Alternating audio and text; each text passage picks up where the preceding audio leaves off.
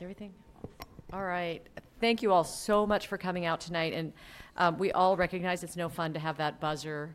So we really do appreciate everyone, sticking to the time. We have a lot, as you know, a lot of different topics, things we're all working on. I want to remind you very quickly about where we are in the process, and especially remind you that at this point, as part of this hearing, we do not make board comments in response on the topic of the budget. And that is simply because the public hearing is still a point where we are taking input from the community. We have this hearing tonight. Of course, we're getting emails as well. And we will be finalizing our budget in May. And at that point, board members will be making comments and clarifying their thinking on various things.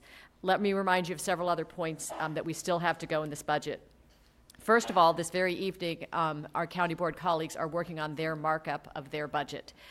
We don't have a live feed to them, so don't know how that's going, but that's going to be the point where we will find out what their specific allocation is to us. We think we know pretty much what it is, but there could be news from that tonight, and then we will be getting an update on that. Our next work session on the budget, as well as the CIP, is Tuesday, this coming Tuesday, April 24th. That's at 7 p.m. right here in this room.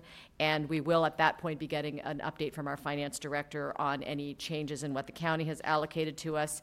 We will also be following up a bit on some of the questions, clarifications people have been asking about, and do a discussion of some of the issues that may be still confusing or that we're still trying to work on.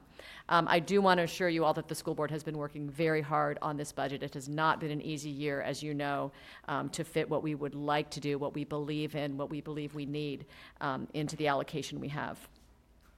Finally, then on May 3rd, which is our next public school board meeting, and that will be in the new building, as we've mentioned earlier, that will be the point where we take action and adopt our budget.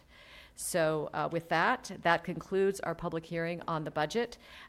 We do ask, we are going on to our business meeting. We will have comments on non-agenda items in a few minutes. We do ask if you're departing, and we do understand people will depart, please try to do it quietly until you get out of the room so that we can continue on with our meeting.